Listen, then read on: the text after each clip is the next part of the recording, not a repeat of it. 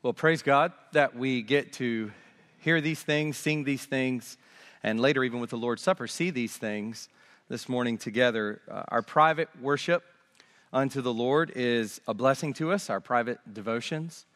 I hope you have those. I hope you have time where you set aside to meditate on the Lord's Word and talk with Him. Our family worship is very special. I hope we have those where we are with our families worshiping the Lord. But corporate worship, where we gather together as the assembled church, a gathered body of believers worshiping the Lord. What a special time this is. On the Lord's Day, the day that Christ was raised from the dead. It's a blessing to be here together and to see each other's faces and to hear each other sing praises to our King. This portion of our service is just as much a part of the worship service as everything else. You know, we don't want to think in terms of worship being the singing and then other parts being just other things. This is worship through instruction. And so I pray this morning that our hearts and minds will be attentive and focused on growing in our relationship with the Lord by means of His Word. And for our instruction this morning, we're going to go to Romans 16, verses 17 to 23. So if you'll go ahead and go there in your Bibles.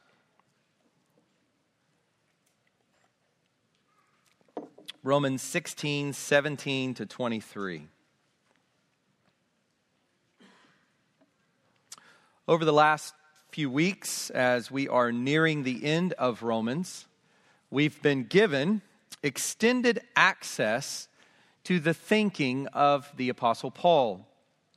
We have been able to see into his soul in a very unique way as we've come to the end of this longest of Paul's letters, as well as this longest of his final reflections and greetings. Paul is the most well-known and influential Christian in the history of Christianity. You could say that Augustine is probably the most influential theologian in the history of the church since Paul, but what you find when you read Augustine is that how influenced he was by the Apostle Paul. We could look at someone like Martin Luther and see the beginning of the Protestant Reformation all going back there to Luther and Calvin and others. And then we realize how much they were influenced by the letters of the Apostle Paul. The most influential Christian in the history of Christianity, 2,000 years.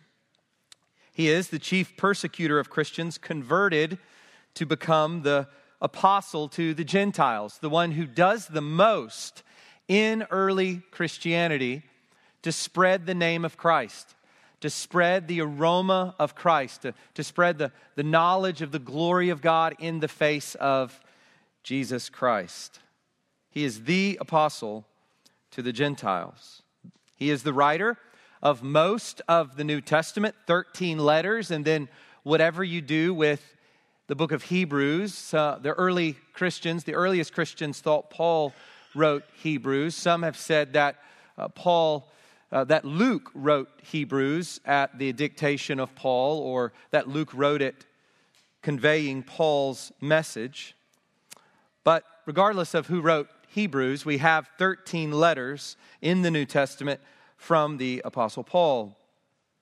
To say, and you hear people sometimes say this, I really don't like Paul, is to say, well, you really don't like the New Testament, right? I mean, how do you say you really don't like reading Paul, or you really don't like Paul, and then, call yourself a Christian, or call yourself someone who believes in the New Testament, or follows the teaching of Jesus? As Paul often says, I am conveying to you the message of the Lord. To disobey me, to disobey the apostle, is to disobey the Lord Christ, because he is a commissioned apostle of Jesus, a witness to the resurrected Christ, a bold teacher and defender of the gospel, a loving missionary throughout the Mediterranean world. And if he had lived longer throughout who knows where, Paul would have just kept going and going and going. Paul may have been the first one to get on a ship and come to the New World. Paul may have been the first one to get on a ship somewhere off at the coast of Britain and try to make his way to other lands. He was so zealous for bringing the gospel, a loving missionary throughout the Mediterranean world, throughout the known world, and finally a martyr for the glory of Christ. He sealed his discipleship with his own blood. As early tradition says, he was beheaded outside of Rome. Beheaded and not crucified, upside down perhaps like Peter, because Paul was a Roman citizen. And according to Roman law, a Roman citizen could not be crucified. This is the writer of the letter to the Romans that we've been looking at for so long.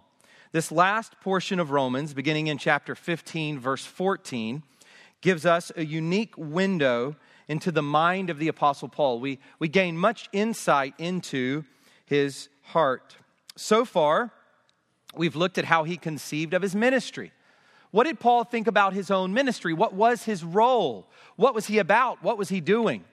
He discusses that, his travel plans, his prayer requests, and his greetings of many known believers in Rome. Paul has not yet visited the Roman believers, although he has longed to for some time. But he already knows many of them.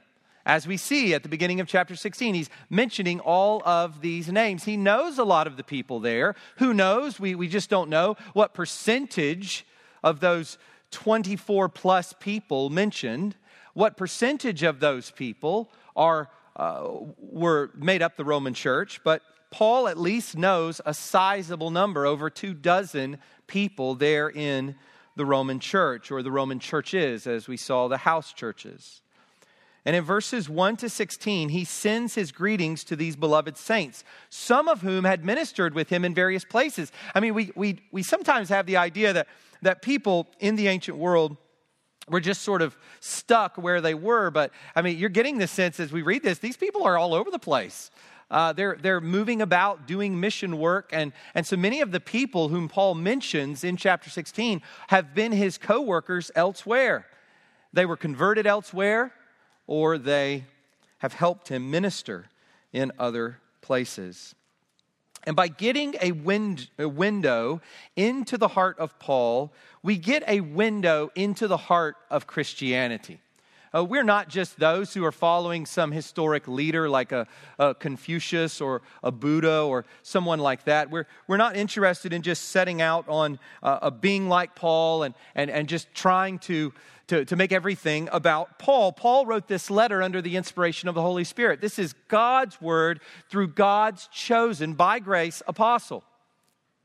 Paul was nothing more than an instrument, a vessel for the glory of God's gospel. But as we get insight into the heart of Paul, we get insight into the heart of Christianity itself. What should drive us?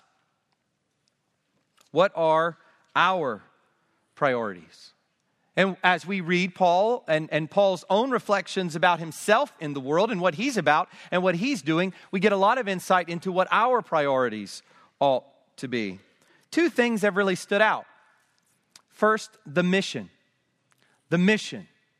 Paul was a missionary. It is interesting how many have read Paul over the centuries and just seen him merely as a theologian. Paul's just sort of sitting at a desk and he's theologizing. Yes, Paul is a theologian and the greatest of them. And yet all of his theology, all of his thinking, all of his knowledge and wisdom were bent towards making Christ known in the world. That was the passion of Paul's life. The mission, that Christ be named and obeyed among the peoples. And that must be our mission if we are to be a church in line with the apostles, if we are to be an apostolic church, one coming down from the apostles, receiving from them what they have brought forward to us through Christ. We must be those who are serving on mission, as we see in our vision statement. And we have much growing to do here. We have much growing to do as we think about what it means to be a missionary church. Another emphasis we see from Paul in these latter remarks is the importance of one another. The importance of unity and love. And you see there this emphasis on the outside world And this emphasis on the inside world, this inward and outward focus, the internal orientation and external orientation of the apostle. He cares deeply about making Christ known in the world, and he cares deeply about how those who are in Christ treat one another. Those who are in the Lord, being united, sending up their praises to God in harmony as one collective voice.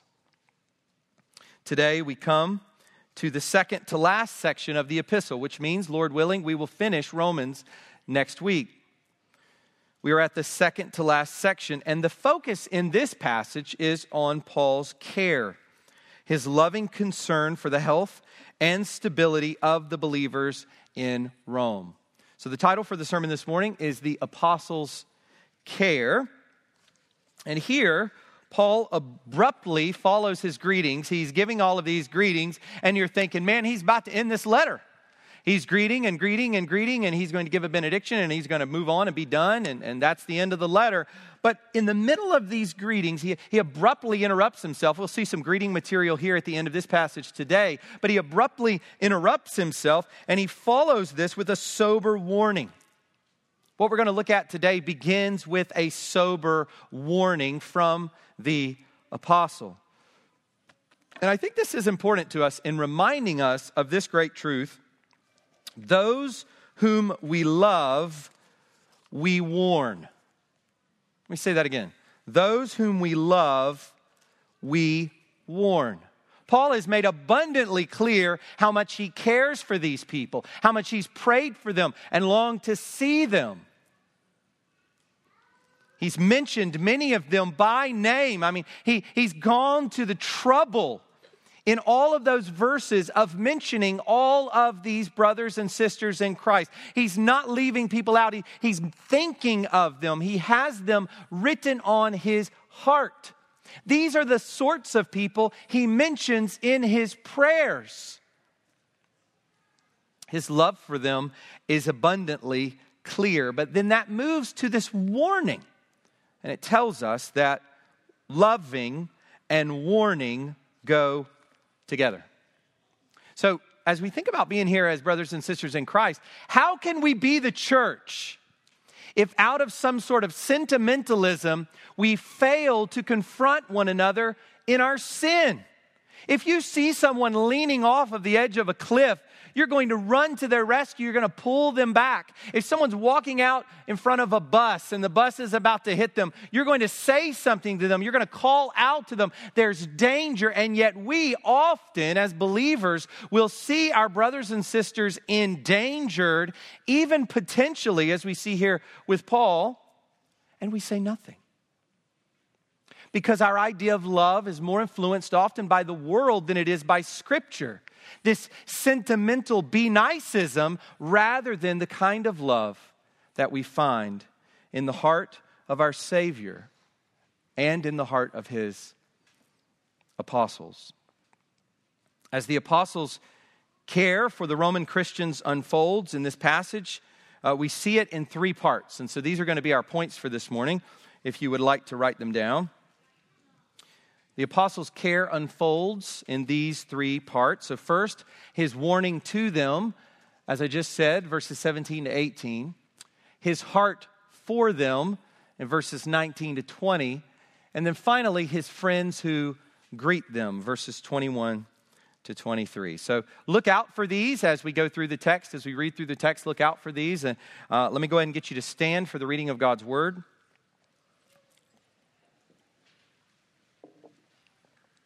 And as we've done all along, yes, we're going to begin at the beginning of chapter 16. And I hope you'll feel the weight as we read all of those names of Paul's love. And then you'll see how his love transitions right into his warning. This is God's word. It is holy. It is profitable for his people. It is perfect. And it has the power in the hand of the Holy Spirit to save. Chapter 16, verse 1. I commend to you our sister Phoebe, a servant of the church at Cenchreae, that you may welcome her in the Lord in a way worthy of the saints, and help her in whatever she may need from you, for she has been a patron of many and of myself as well. Greet Prisca and Aquila, my fellow workers in Christ Jesus, who risked their necks for my life, to whom not only I give thanks, but all the churches of the Gentiles give thanks as well.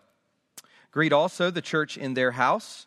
Greet my beloved Epaenetus, who was the first convert to Christ in Asia. Greet Mary, who has worked hard for you. Greet Andronicus and Junia, my kinsmen and my fellow prisoners.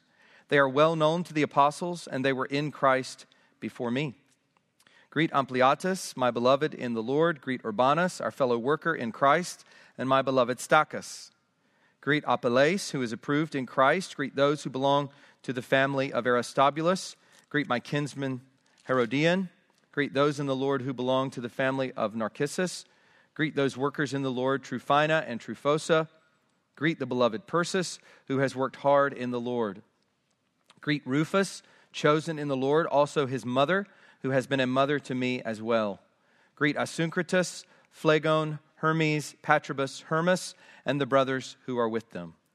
Greet Philologus, Julia, Nereus, and his sister, and Olympus, and all the saints who are with them.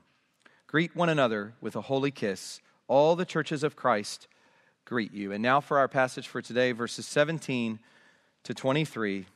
I appeal to you, brothers, to watch out for those who cause divisions and create obstacles contrary to the doctrine that you have been taught. Avoid them. For such persons do not serve our Lord Christ, but their own appetites or belly. And by smooth talk and flattery, they deceive the hearts of the naive. For your obedience is known to all, so that I rejoice over you. But I want you to be wise as to what is good, and innocent as to what is evil. Sounds like a father there. Verse 20, the God of peace will soon crush Satan under your feet. The grace of our Lord Jesus Christ be with you. Timothy, my fellow worker, greets you. So do Lucius and Jason and Sosipater, my kinsmen. I, Tertius, who wrote this letter, greet you in the Lord. Gaius, who is host to me and to the whole church, greets you. Erastus, the city treasurer, and our brother Quartus greet you. You can go ahead and be seated. Let's pray to the Lord. Let's ask for his blessing. Let's ask that he would work in our hearts, that we would be cut to the heart, we would be conformed to the image of our Savior. Let's pray that if there's any among us this morning who is unconverted, who does not know the Lord, who is unsaved, not born again, that Christ would become king in that heart. Let's pray for his mercy to be shown to those individuals today. Father, we thank you that we have your word before us. How blessed we are to be in this moment, Lord, to be sitting here, Bibles open, hearing the oracles of the living God who made the universe, who made the galaxies, who made the stars. Father, we bow before you, our holy God. You are worthy of all of our praise, worthy of all of our attention. May our minds, may our hearts not miss this opportunity, Lord. May we not take this lightly, that here we are before your word, able to grow by it, to be built up, to be equipped for every good work, to be made wise, to be fed, to be sanctified by your truth. Father, we are greatly in need of your help as we come to it this morning. We trust that you will do great things among us as we look at your word, as we seek to understand its meaning. We pray now, Father, that your Spirit would guide us, each of us, and us collectively as a local church. We need your mercy, Father, as we sang earlier and as Ken prayed. We are desperately in need of it, Father, right now. And so we pray that you would give it by your Spirit. In Jesus' name, amen. So the first thing we're going to look at this morning is Paul's warning to them. And for that, we're going to look at verses 17 to 18.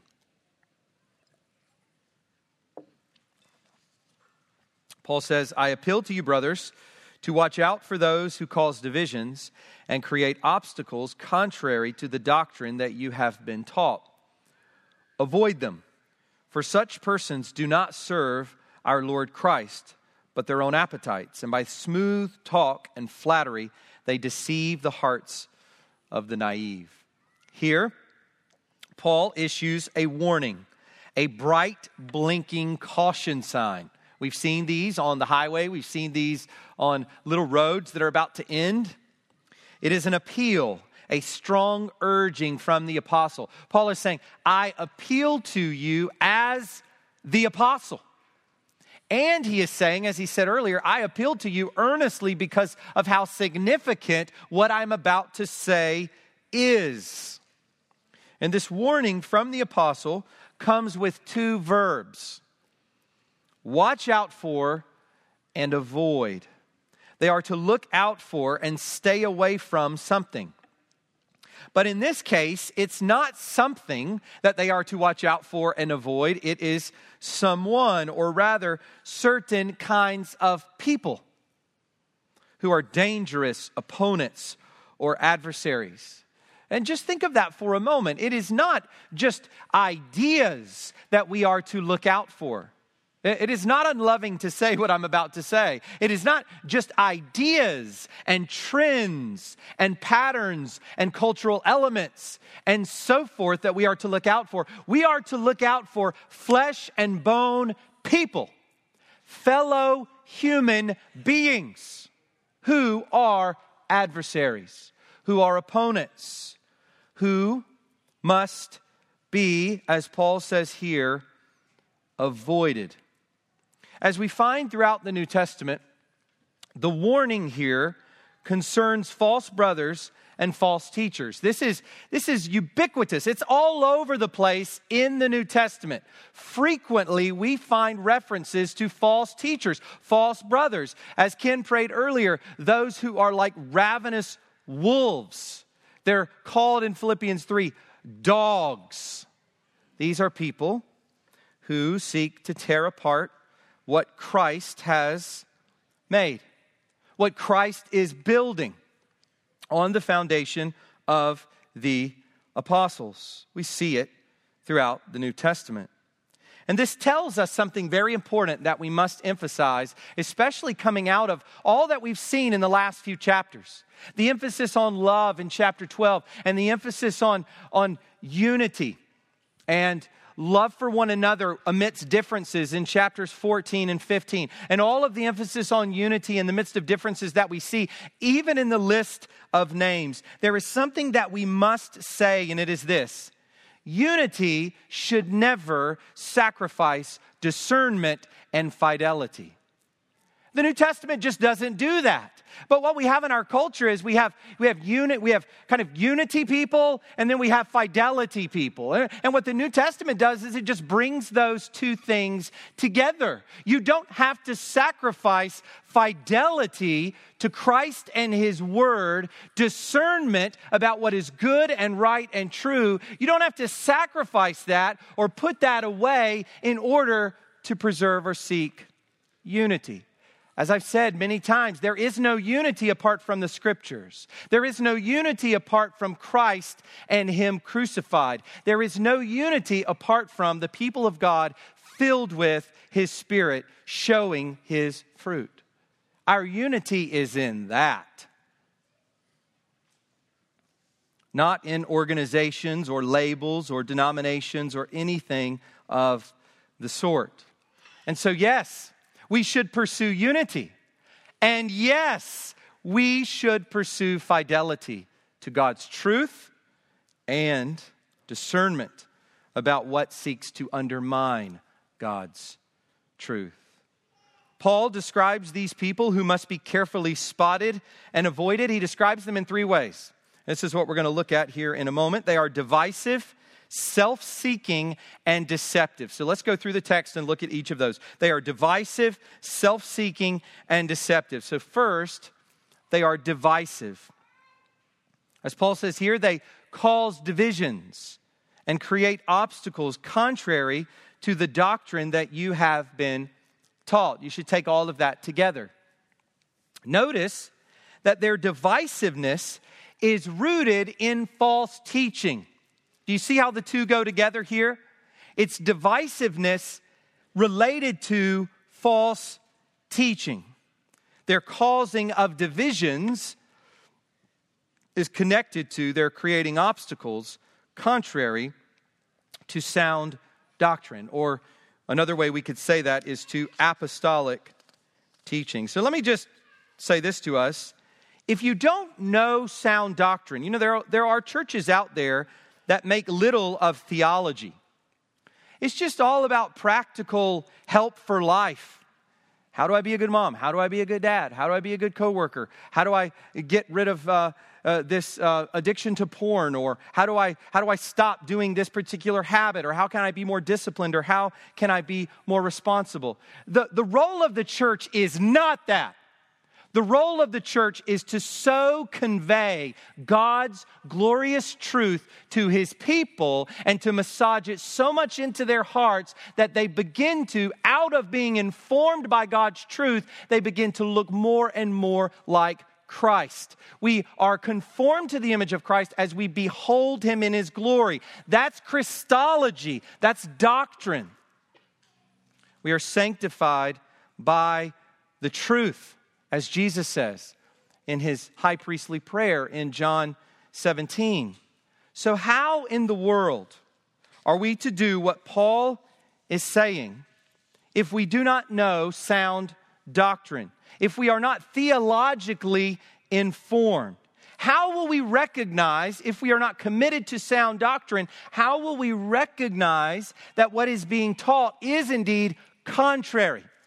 That it is indeed contrary to the truth. That's the reason many people are just swept away by all kinds of false teaching, is because there's so little commitment to knowing, to imbibing, to meditating on what is revealed in Scripture. You're a prime target. You spend little time in God's Word. You know little of the content, the raw content of the Bible.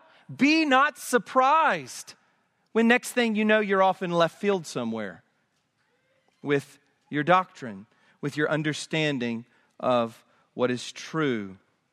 How will you be able to spot what Paul is saying to spot and avoid what Paul is saying to avoid without a commitment in your own life and to us as a church? A commitment to sound doctrine. Galatians chapter 5, verse 20, as we think about these divisions, lists such rivalries, dissensions, and divisions as the works of the flesh. Rivalries, dissensions, and divisions are works of the flesh. That means that they come from our in Adamness, not our in Christness. And what Paul is saying here is that these works of the flesh ride into the church on the back of false teaching.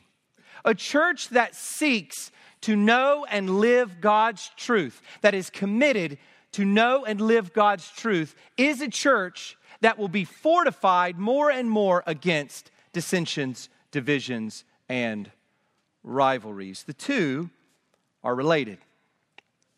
Second, so we see that they are divisive. Second, we see that these people are self-seeking. They are self-seeking. They must be avoided because, as verse 18 begins with that word for, because they do not serve our Lord Christ, but their own appetites. Man, may that not be said of any of us on the day of judgment. You did not serve the Lord Christ. You served your own appetites. Depart from me, you worker of iniquity, for I never knew you. May none of us hear words like that. We are all plagued with an innate selfishness that we carry around in these mortal bodies. We are always being tempted to turn inward, which is why in his letter to them, Paul tells the Philippians in chapter 2, verses 2-3, to do nothing from selfish ambition or conceit, but in humility count others more significant than yourselves. And then he says, let each of you look not only to his own interests, but also to the interest of others. The Philippians aren't like the Corinthians or the Galatians with all these massive troubles. I mean, Paul's letter to the Philippians is very encouraging. Sure, there are disputes among them that we get from other instances in the letter. We see references to that. But on the whole, Paul is encouraged about the Philippians. But he writes this nonetheless, because as we carry around our mortal bodies, we are always tempted to turn inward. But here, Paul identifies false brothers and teachers who are defined by this selfishness. They are not trying to put that to death by the Spirit, as Romans 8, verse 13 says. Instead, they live for their own appetites. As I said before, they literally live for their bellies. The belly being the image as we take in food and drink. The belly being the image of just living for one's own pleasure. Living for one's own self. That's what Paul is getting at. Satisfying self is the name of the game for these people.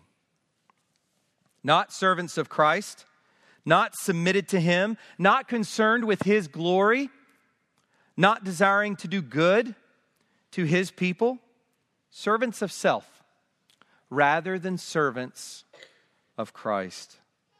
They are idolaters who bow down to self rather than Jesus. This is the kind of thing we read at the beginning of Romans chapter 1, verse 25. They worship and serve the creature rather than the Creator. Who is the creature? Self. One's own self. And all the little things that they desire to have, whether it's the praise of men or money or food and drink or whatever, all those things that they desire worshiped above God. Put in place of God. These false brothers, these false teachers are idolaters. Finally, such people are deceptive. So they're divisive, they're self-seeking, and thirdly, they are deceptive. By the way, let me just before we go on, let me just say this. These people still exist. It's up to us to identify. And not in a witch hunt kind of way, but it is up to us to be discerning enough to be able to say, not going to listen to that, not going to read that, not going to make that my focus, not going to follow that guy, and so forth. These individuals have always existed in the history of the church because Satan has always been there since the beginning of the church. So finally, we see that such people are deceptive. By smooth talk and flattery, they deceive the hearts of the naive. They are liars like their father, the devil, who is the father of lies. Words, as we know, are a powerful thing, aren't they? Words. Words have moved history. You could literally do a history of the world through the use of oratory. A history of the world through how words and speeches and all these other things, writings, have moved along the history of peoples in the world. Just telling us how much more powerful the word is than the sword. The ancient Greeks and Romans, who put much emphasis on oratory, understood this, the power of language and words. And here, Paul reminds his readers that some people who claim to be Christians lead people astray with their honey-dripping words, their lies, their deceptions. Man, they sound really good. They write so well, and they're so funny. And they understand me. They get my situation. Whatever. Fill in the blank. But the words are dripping with sweetness. Smooth talk and flattery. They are like the adulterous woman in Proverbs who lips drip with honey, but really she's like a spear going into the soul, going into the heart, like an arrow piercing the insides of the young man who falls to her. That's what these false teachers are. They are spiritual adulterers. And here, Paul reminds his readers that some people who claim to be Christians do this. And they do it because of their smooth talk and flattery. They are able to get a foothold in people's hearts. They do this with these words, and by doing that, they are able to get from the ears to the heart. We are so naive, aren't we, into thinking that we can take things into the ears and take things into the eyes and it not pierce the heart. It always pierces the heart. And so with these ear-tickling words, hearts are overturned. The naive are deceived. The naive fall. The naive are lied to and led astray. And this is why looking out for and avoiding are so important. And notice this. We're not told to explore or seek to understand the teaching of false teachers. Now, let me just make a point about that. We understand that apologetics is an important thing. We also understand that being able to understand your opponent and anticipate objections is an important thing in debating and talking with people and helping to get these obstacles out of other people. Maybe someone who's been raised as a Mormon and you meet them and you're trying to witness to them, you're trying to share your faith with them, and you recognize that a little bit of knowledge about Mormonism will help you to unseat the hold that false teaching has on their minds. But we need to notice all of that being true. Nevertheless, we see here that we are not told to explore or seek to understand their teaching. We are simply told to avoid them. This is not an invitation to pull up a seat and have a cup of joe. This is an instruction. It is an apostolic command to stay away. So we recognize the need for conversations, the need for witnessing, and the need for apologetics. And at the same time, in humility, because of the great danger that exists around the corner, we recognize the apostles' words to stay away. And here's the thing. Where there are false teachers, it's not intellectual, really. It's about the belly. Remember what Paul said? It's not really that they've got the arguments, they've got these things figured out, and you really just need to convince them. You need to rationalize with them. And if only you'll make the best argument, if only you will put your bullets in the right order, then you will be able to clearly explain to them, and they'll see the light and come to Christ. No, because the core issue is not the organization of their thinking rationally. The problem is the sin of idolatry in their hearts. That's what we find here. Their God, as Paul says elsewhere, is their belly. Commentators debate what sort of false teaching is in view here, and Paul just doesn't tell us. He doesn't give us enough details to know exactly what he's talking about. But what we see is that it undermines truth, it divides the church, and it comes from a heart bent on self.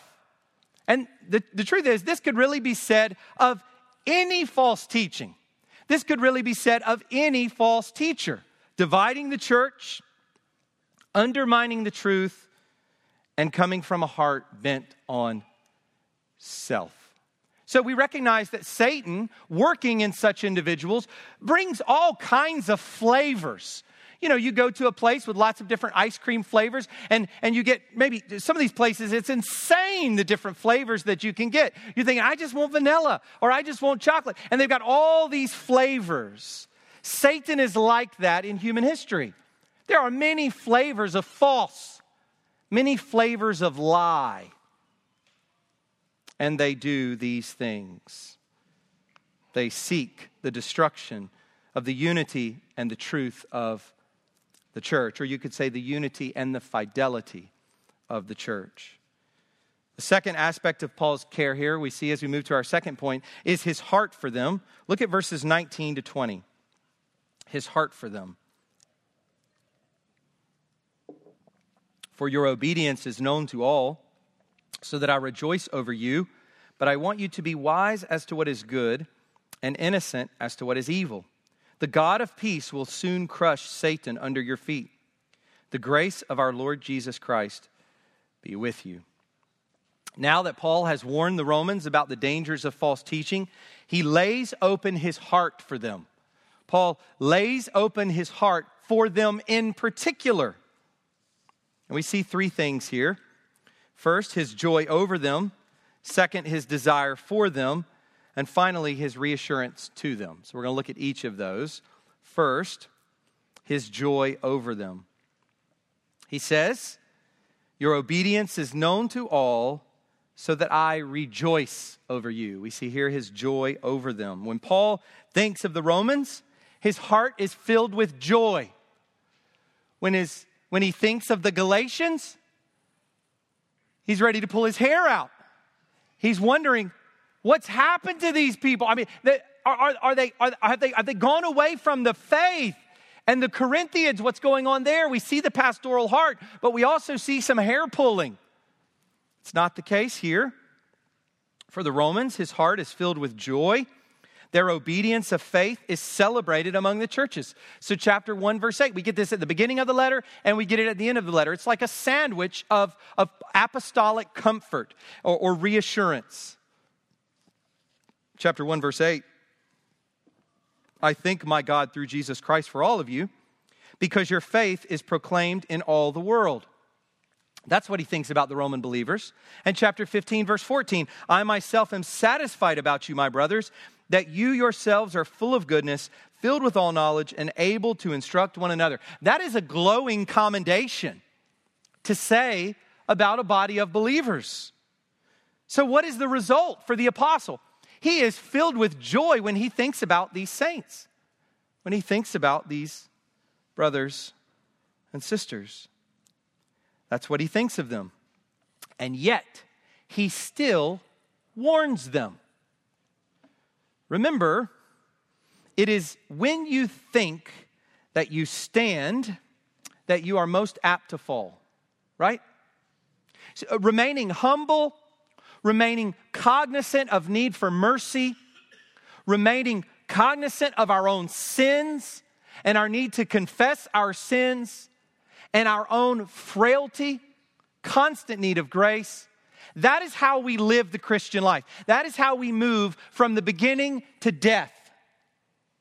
Not being bowed up, not gorilla-like chest beating, not thinking that we are standing so tall.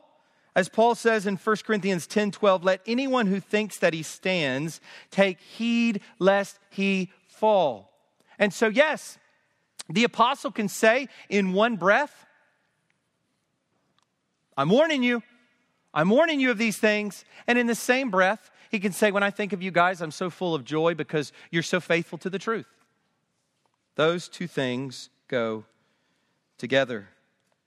And the Roman believers are meant to see that there is danger. And there's danger for us. Listen to this, Christian, there's never a point where there is no danger.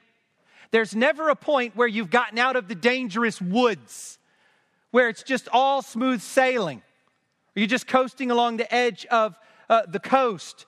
No, there's always woods, and there's always the middle of the sea. There are always things that we face, and we constantly need to be reminded of these things. Second, his desire for them. We see his joy for them, his joy over them, and we see his desire for them. Even though he has confidence in them, he says, I want you to be wise as to what is good and innocent as to what is evil. Paul wants them to be innocent as to what is evil, not naive, so that they fall into evil. Remember, it is the naive who are deceived. And what do we think about? We think of people who are naive. They seem innocent, right? They seem so nice. They seem so trusting. They seem so innocent. There's a point at which innocence becomes folly.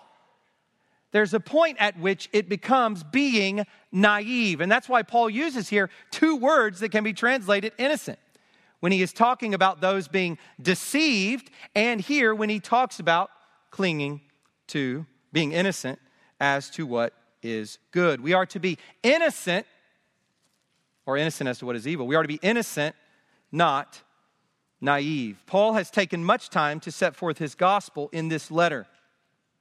And he wants them to be guided by the wisdom of this sound doctrine, to be wise as to what is good. Romans chapter 12:9 puts it this way: to abhor what is evil, to hold fast to what is good. And Jesus says in Matthew 10, verse 16, to be wise as serpents and innocent as doves.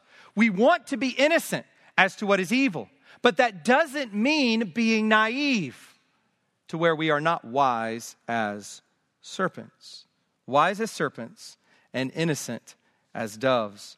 Discerning and all about the good. We must trade in simple-mindedness for sound teaching. May there not be among us here any simple-minded Christian. I didn't say simple Christian. We think about people just going about the Christian life, living the Christian life, and having a very not being academic in particular. We're not talking about that. What I'm talking about is a kind of simple-mindedness that does away with wisdom, that does away with discernment, so that we are not able to be wise, as the apostle calls us to here. We must trade in simple-mindedness, a lack of wisdom and discernment, for sound teaching that pursues the good.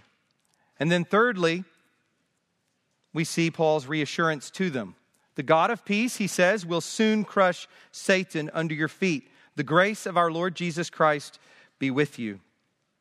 As Christians avoid false teachers and cling to the good while abhorring the evil, we are carried along by confidence and grace. So here we are. We're the church of Christ, and there's the threat, there's the danger of false teachers and false teaching. There is the danger of evil. What are we to do? How are we to be reassured in this situation, in this context? And that's exactly what Paul does here in this verse. As Christians avoid these false teachers, we are carried along by this confidence and grace. Confidence in the final victory of Christ and his people over Satan and his people. And so we see here a reference to Genesis 3:15. Isn't that interesting? Do you see Paul referring back to Genesis 3:15, where God made the promise indirectly to Adam and Eve that the seed of the woman would crush the head of the serpent? Interestingly, here, Paul says that it is the believers who crush the head. It is the believers who do the crushing. And that reminds us that Christ has joined us to himself. We will reign with Christ. We will judge angels. And in Christ Jesus, Satan will be forever under our feet when he is thrown in the lake of fire. We with Christ will soon crush his head with all of his error and divisiveness and deception.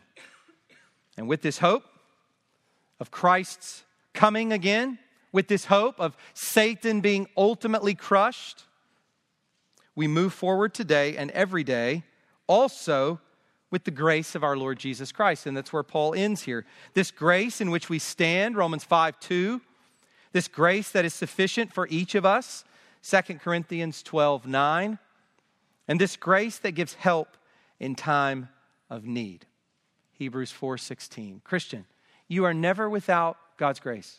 You're never without God's help. You're never without a listening ear from Abba, Father. He's always with us. He always hears us. He is always ready to give us help in time of need. After giving this warning, followed by encouragement, Paul returns to more greetings. And that's where we finish up this morning. His friends who greet them. And for that, we're going to look at verses 21 to 23. Timothy, my fellow worker, greets you. So do Lucius and Jason and Sosipater, my kinsmen. I, Tertius, who wrote this letter, greet you in the Lord. Gaius, who is host to me and to the whole church, greets you. Erastus, the city treasurer, and our brother Quartus greet you. We get another list of names. You may notice here that verse 24 is skipped in the ESV. Someone came up to me after the service last week and said, I was reading ahead and I noticed that this verse is missing. It goes 23 and then it immediately goes to verse 25. Well, thankfully, the editors of the Bible, the different translations, but if you're looking at an ESV, the editors of the ESV give a little note that says this at the bottom of the page. Some manuscripts insert verse 24, and it would have been given verse 24 because the King James Version would have this. And then it gives the text, the grace of our Lord Jesus Christ be with you all. Amen. This is what scholars call a textual variant. And this one just happens to be a larger addition that involves an entire verse. And so there have been plenty of these throughout, little insertions in some manuscripts. This, to our Lord Jesus Christ, Christ is added or Christ is omitted in some manuscripts and so forth. We get those sorts of things throughout. It becomes readily apparent to us here because it just happens to involve an entire chunk of text that was given a verse number. And so that's the reason we go from verse 23 to verse 24. It happens to be a larger addition that involves this entire verse rather than a mere phrase or word. Now, I'll say a little bit more about these textual matters next week, but for now, I'll say that the earliest manuscripts and what are regarded as the best manuscripts through the history of transmission, over 5,000 manuscripts copied throughout the history of the church, the earliest and what are regarded to be the best manuscripts do not have these words in them. The same is true, for example, of those last set of verses at the end of the Gospel of Mark. Or you'll read of the woman caught in adultery in John 8. Those are probably the most famous. These chunks that weren't in the earliest manuscripts, but throughout the history of transmission, get added by scribes for whatever reason into the text itself. For various reasons, they were probably added by scribes, maybe even in the margins of manuscripts by readers, and then at some point integrated into the text itself, maybe for liturgical purposes and worship services, public readings, maybe because the scribe understood it to be part of the text itself. There are a whole host of reasons that these things happen, and the field for this is called textual criticism. But I at least wanted to talk about that today because there's an entire verse not there, and you might be wondering, hold on a second, the ESV guys, they forgot one. They forgot this verse. So Paul here returns to greetings. But this time, greetings from others. These are his friends, his co-workers in the gospel. Timothy is the first name, Paul's closest fellow worker. And Timothy's story really goes back to Acts 16, where he is with Paul off and on after that. We see Timothy joined with Paul there in Acts 16. And then we find Timothy in the picture. Timothy's name is mentioned in so many of the letters that Paul writes. He is Paul's closest associate throughout his ministry from that point forward. Philippians 2 verse 22 gives a little bit of info about how Paul sees Timothy. But you know Timothy's proven worth, he says. How as a son with a father, he has served with me in the gospel. And so Timothy, Paul's fellow worker, greets the Roman Christians just as Paul does. Then we see Lucius, Jason, and Sosipater. These are fellow Jews. And it's interesting here. Remember, in Jerusalem, there are Jews who are confused about Paul. And throughout Paul's letters, we see Jewish false teachers, Judaizers and others. We see this in 2 Corinthians. We see this in Galatians, probably in Philippians 3. And that's likely what is even in the background here when Paul gives his warning. And so Paul, he's always dealing with Jewish false teachers. And so it's probably the case that he mentions these Jews here just once again to remind the Romans, hey, my gospel is embraced by right-believing Jews.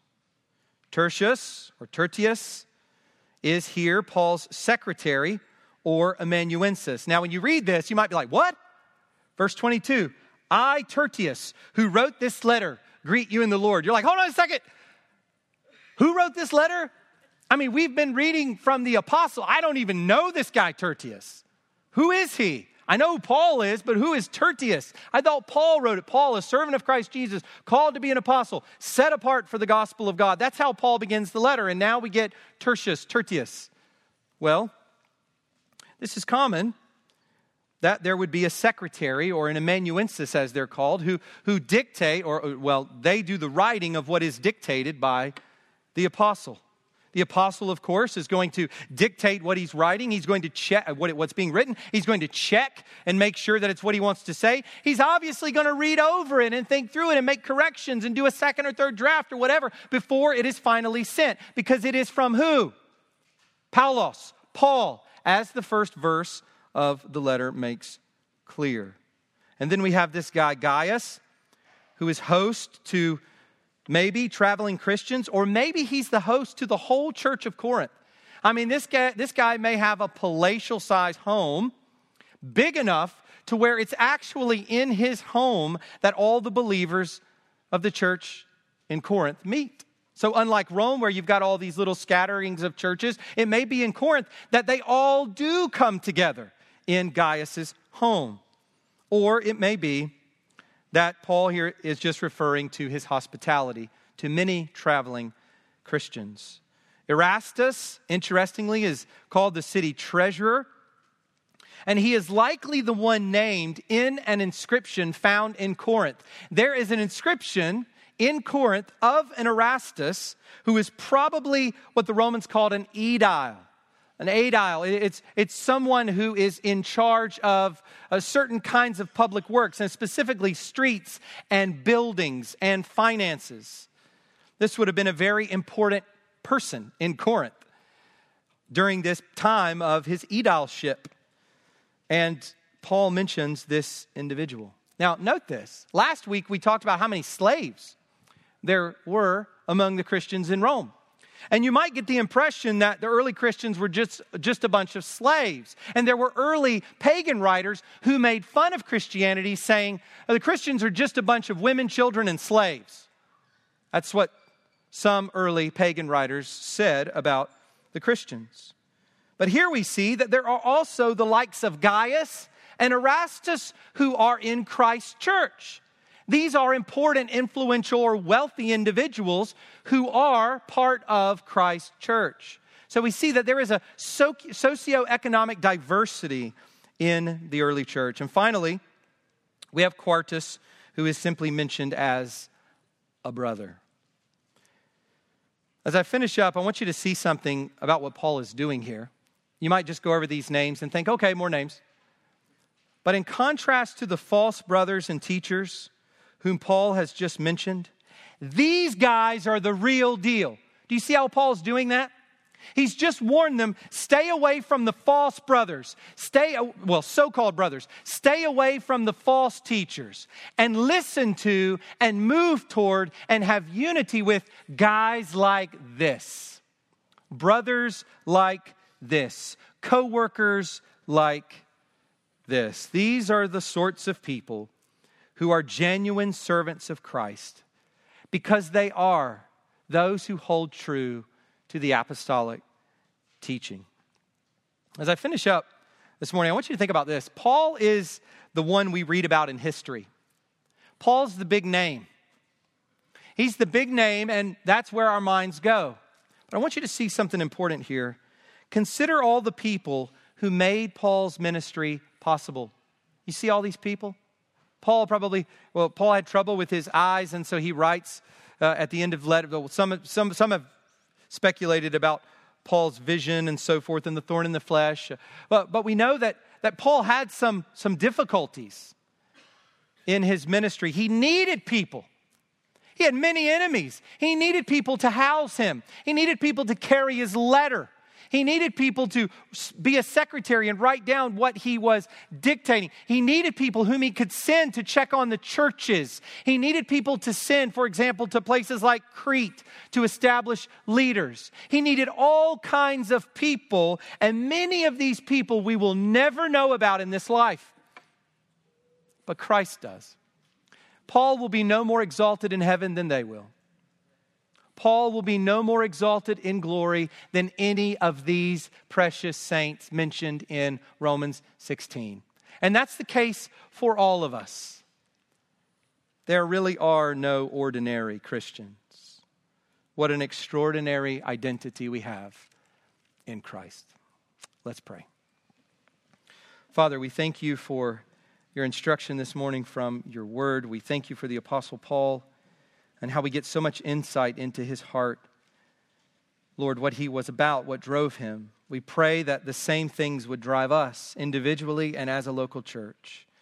We thank you, Father, for this time to feast together before your face on the Lord's Supper, to be present here with you, communing with Christ and with one another. We pray that you would bless this visual representation of the gospel, that as we partake this morning of the Lord's Supper, that our hearts would be lifted up with comfort and assurance, that our hearts would be drawn toward love for one another and a devotion to King Jesus. We pray for your grace. In Christ's name, amen.